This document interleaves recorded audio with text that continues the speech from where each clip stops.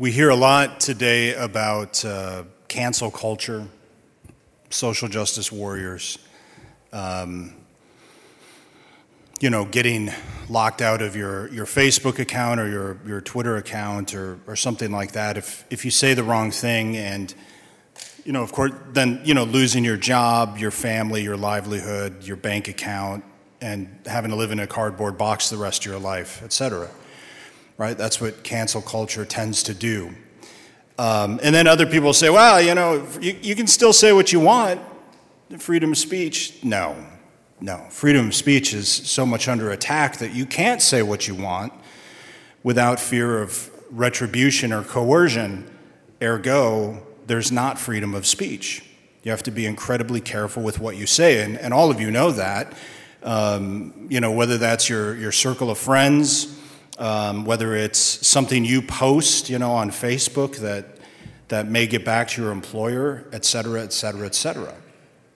The amount of coercion, not for true freedom, but for compliance, is really pretty amazing. Now, this has been going on for many more years in Europe and certainly in Canada, and so it was only a matter of time until it reached the United States. There's so much I could say about that, but that's not really the point of the homily. Overall, I would say, stop being so darn sensitive. It's okay to be criticized. It's okay for people to disagree with you. Get over it. Just stop it. And parents, if you're doing this to your kids, toughen them up. And kids, if you're not tough enough, toughen up a little. Holy cow, you're never going to make it. So there, we'll start off the homily that way. Now, why do I say this?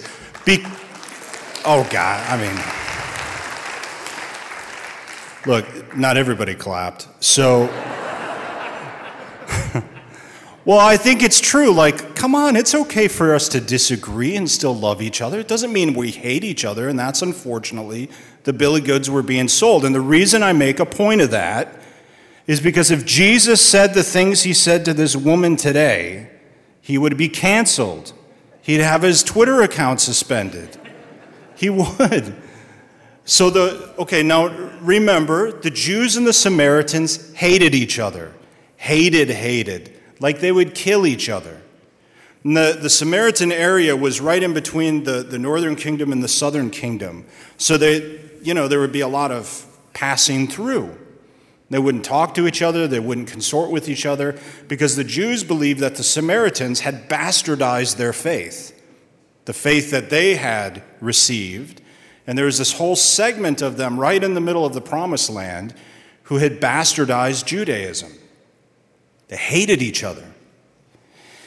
And so for a rabbi to talk to a Samaritan woman, number one, a man alone talking to a woman at that day and age just wouldn't have happened. But this is why the woman, he asks her for water. He's sitting right there. Why can't he get it himself? I don't know, but because that's what we'd say these days, get it yourself. But there she is, and so he says, hey, give me some water. And she's shocked that he's talking to her, right? And the point is because of these cultural issues that existed. I was trying to think, is it like Republicans or Democrats? And I think it's worse than that. As polarized as we can be politically in our country, it's kind of worse than that. It's kind of, I don't know, it depends on the family, I guess. Some of you probably still aren't talking. So maybe it's a little bit like that. Anyway, she's shocked. Why are you, a Jew, asking me, a Samaritan woman, for a drink? Conversation continues. And then, so that's surprising enough. And then he starts to sort of question her and this sort of thing. He says, well, go get your husband. Oh, I'm not married. Right. Yeah. You've had 5 and you're living with the guy. In other words, you're not living the way you ought to live. This is the first cancellation of Jesus, making her feel bad about her choices, which of course he isn't the goal is not to make her feel bad, but to demonstrate that he has this sort of omniscience or this power, and she right away recognizes that he's a prophet. How does this guy know all of this about my life? And, he's not apologizing for it. He's just saying, this is the truth. This is the truth of who you are. And then they start talking about faith. And even Jesus says, look, you're worshiping the wrong place. You're not even really worshiping the right God. Basically, your religion stinks too. Cancellation number 2. I mean, these are things you just wouldn't say. But Jesus is saying, and what is the reason why? Because, look, we have a God who believes in objective truth because he is objectively the truth. He's the way, the truth, and the life.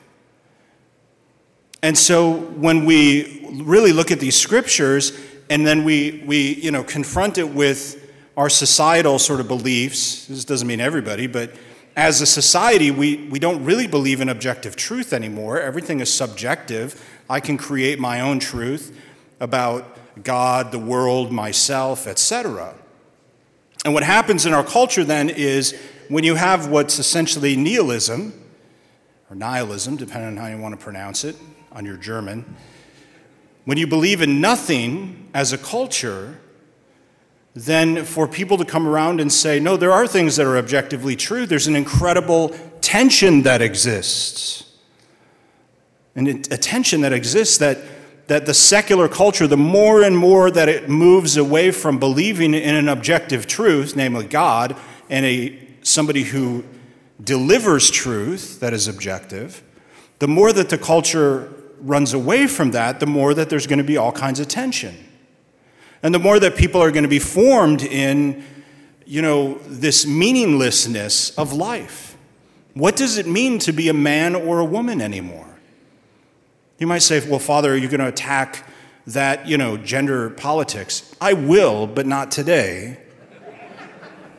But from a philosophical standpoint, not from an individual standpoint.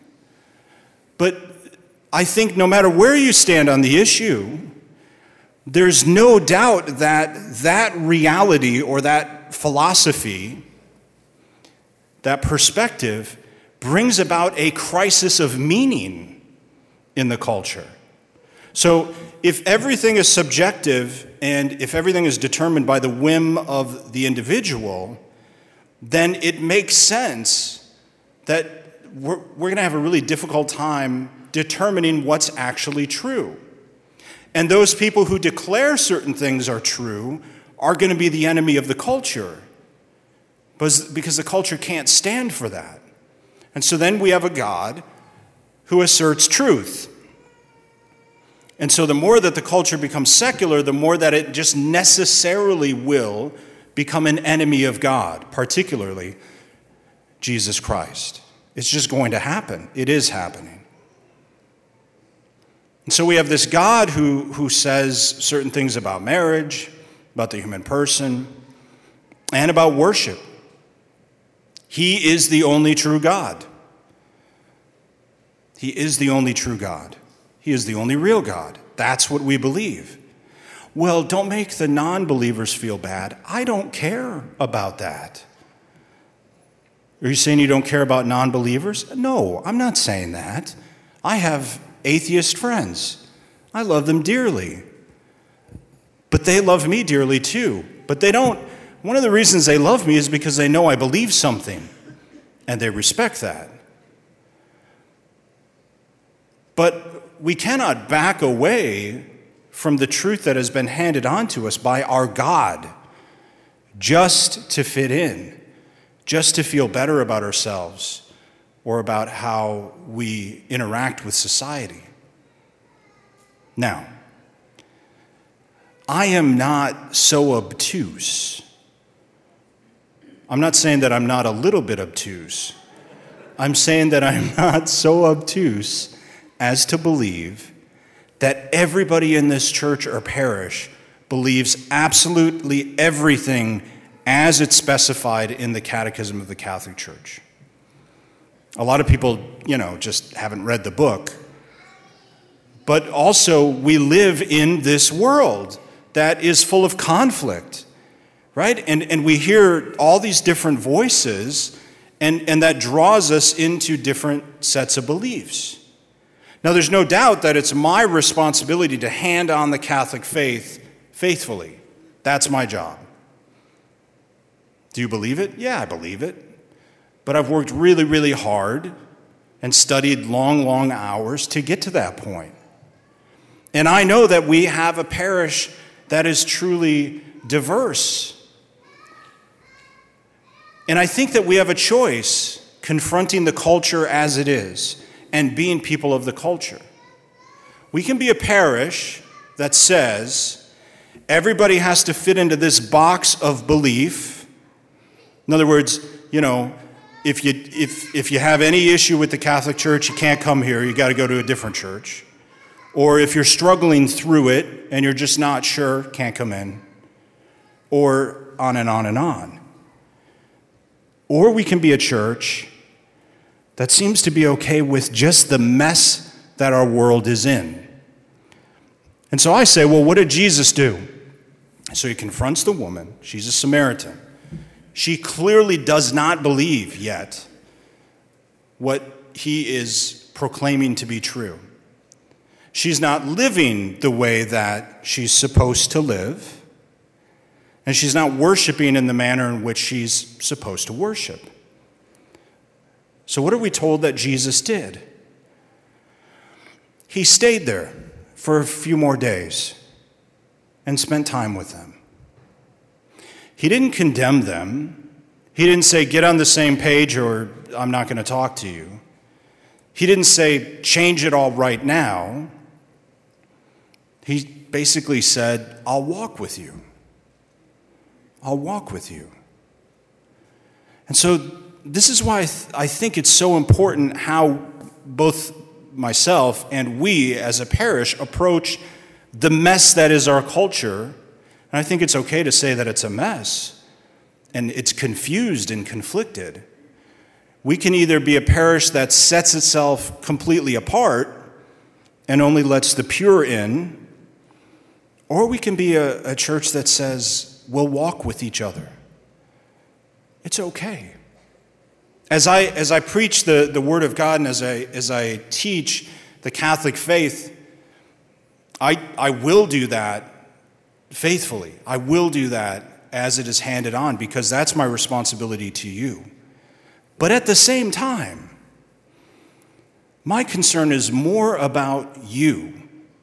People are more important than ideas. You might say, well, isn't there a conflict? No, I don't think there's a conflict, but there's a tension. And so if you're a Catholic who's just not so sure about the Eucharist and what we believe about the Eucharist, what should you do? Should you just get out and leave? Is that what Father John wants? No. I'd rather you stay. I'll fix it.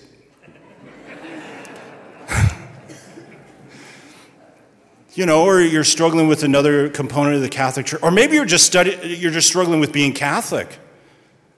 Father, you know the conflicts, the issues we've had as a church. Yeah, I know, I get it. And we just leave? Ultimately, the Lord wants to spend time with us. I mean, that's what's clear in the Gospels. He wants you. He wants me. He wants to be in our life. And I think that my primary role as a priest, as your priest, is to help foster that. And every single one of you is on a different path. Every single one of you is at sort of a different place in your faith and your understanding and all the rest. But I am convinced that Jesus Christ has it figured out. You might be a mystery to yourself, but you're not a mystery to him. There's times that I'm a mystery to myself too. Why did you do that again? Etc. Why are you the way you are? But I know that I'm not a mystery to God. This is the place all of us belong. This is the place all of us should feel welcome. No matter where we are at in our faith journey, we can be here together, support one another, and be okay with it being messy. Because we're in the mess together. I think that's really what Jesus is getting at in the gospel today. Now, speaking of those who are a mess, our elect.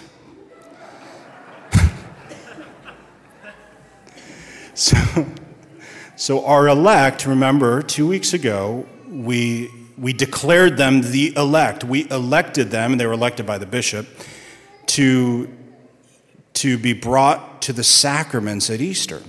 All right, well, for 3 weeks consecutively, we celebrate what are called the scrutinies with the elect, just the unbaptized. And these are actually minor exorcisms, because we got to fix them.